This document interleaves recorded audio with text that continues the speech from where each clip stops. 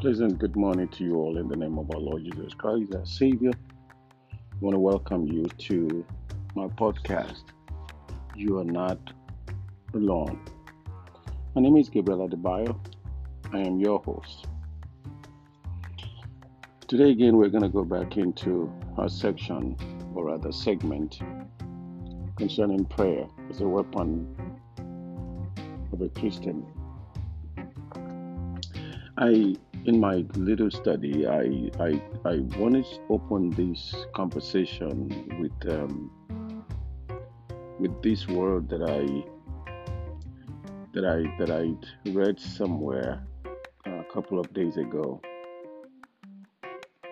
It says, "Whatever purifies you is the right path." I will not try to define it. Whatever purifies you is the right path. Don't try to define it. And I say that to say that the only thing that purifies the soul of a man is prayer, the righteous prayer.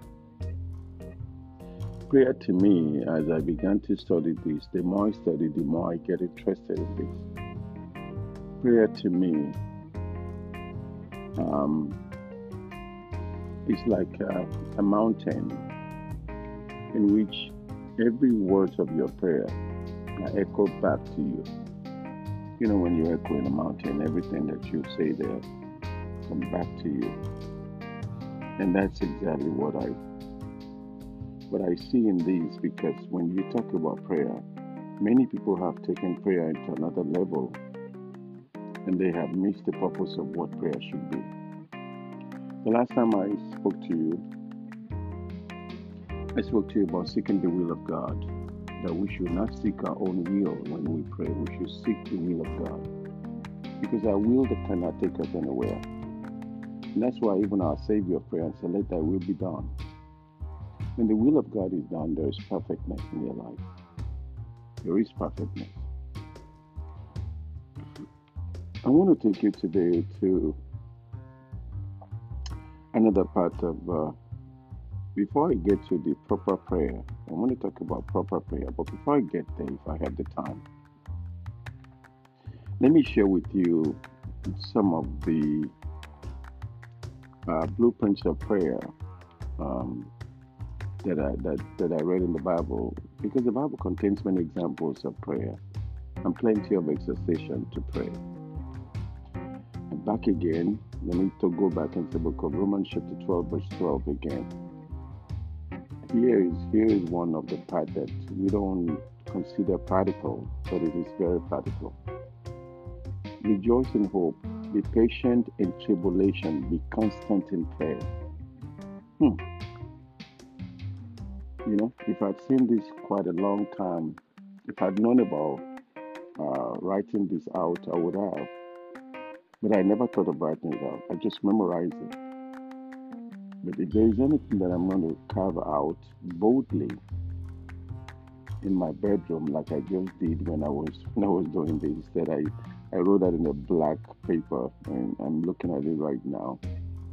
Rejoice in hope, be patient in tribulation, and be constant in prayer. Rejoice in hope, be patient in tribulation, and be constant in prayer. If that does not make a sermon to you, then I don't know what will make a sermon to you. Because we can't live without hope, and we can't hope without patience. We can't be patient without constant prayer. And that's what this is all about. And until we get that, then we will get what the book of Gospel of Luke chapter 18 verse 1 says, when the Bible was talking about the parable of the persistent widow who will never give up, who keep on asking for the thing from the king over and over again, that the king was worn out.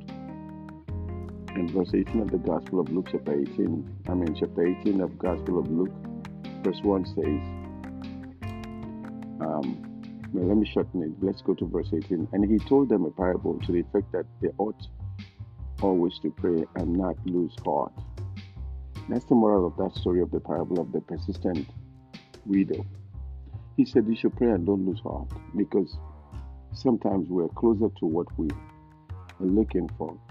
But because of the frustration of our mind, we want to give up so quickly. Where are you in life? Can you gauge it? Do you know where you are in life? Because many of us are too saying, oh, you don't know my age. I'm this age. I'm not married yet. I don't have kids. I don't have a house. I don't have a car. I don't have a rat. I don't have a cat. I don't have a dog. I don't have, what else? I don't know. We have this list of things thinking that we'll be this. And I was reading a story of Samuel L. Jackson, who never know anything about jumping into making movie his career or acting as a career until he got to his late 40s or early 40s. And we have a president in our country here in America, Ronald Reagan, who became a president at a certain age that many would have wrote him off. So why are you defining yourself in that age thing when God knows that maybe you're a late bloomer? Mm. And then you will enjoy the rest of your life in a very comfortable way. Some people are early bloomer, and God will just allow them to go all the way. And some people, God just reserved their life, and they sit back and kick in at the end of their life and they enjoy.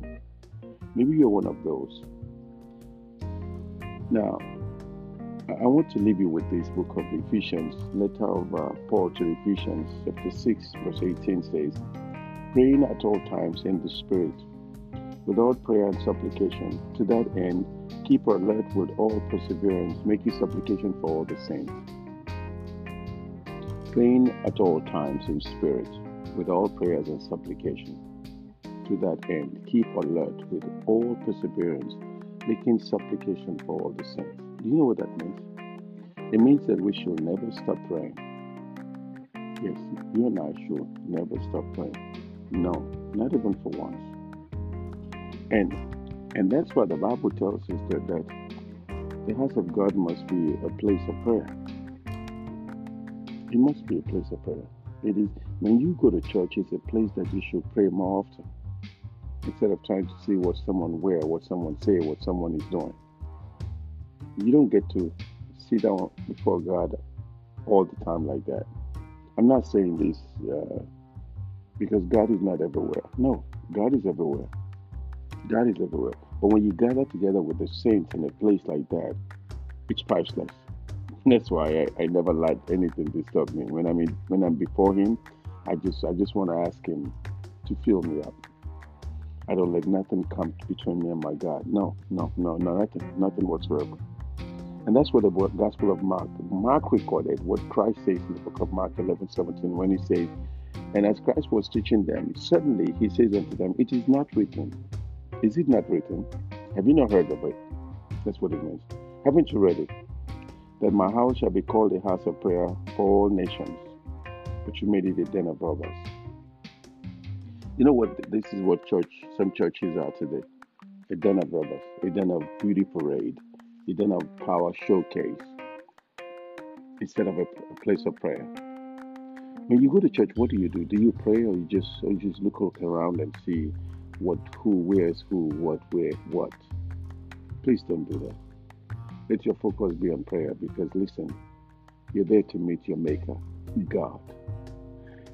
And that might be the last chance you will have to stand in front of Him. We don't know when the last time will be. We will never know. But when we have this privilege, let's use it in such a way that is so magnificent. Listen to me, and listen to me good. God's house is to be a house of prayer, and God's will are to be people of prayer.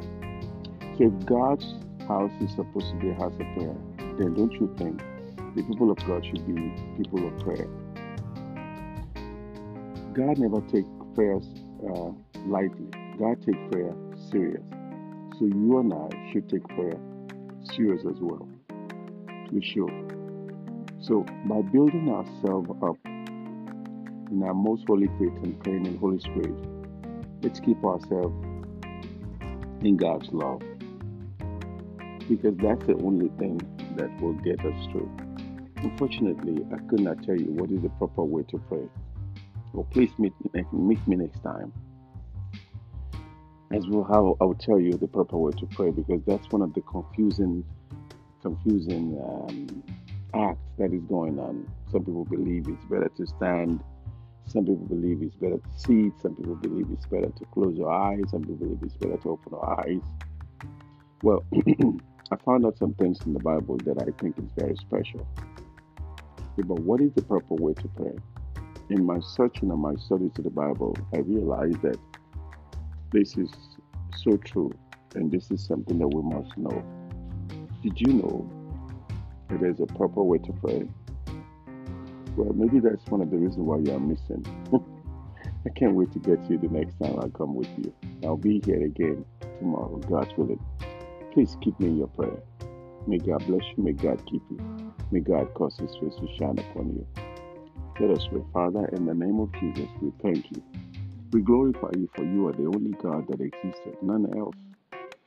You have done what no one will do, and you will do what no one will ever do. And so for that, we raise your banner up and we say thank you for your greatness and your glory. Fill us up, protect us from sin and unseen danger. Protect your people, these people that are listening, protect them. Meet them at the point of their request.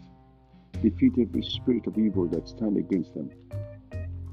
Defeat every mouth that rise up against them. Protect them from sin and unseen danger. Father, we thank you, for you only is our King.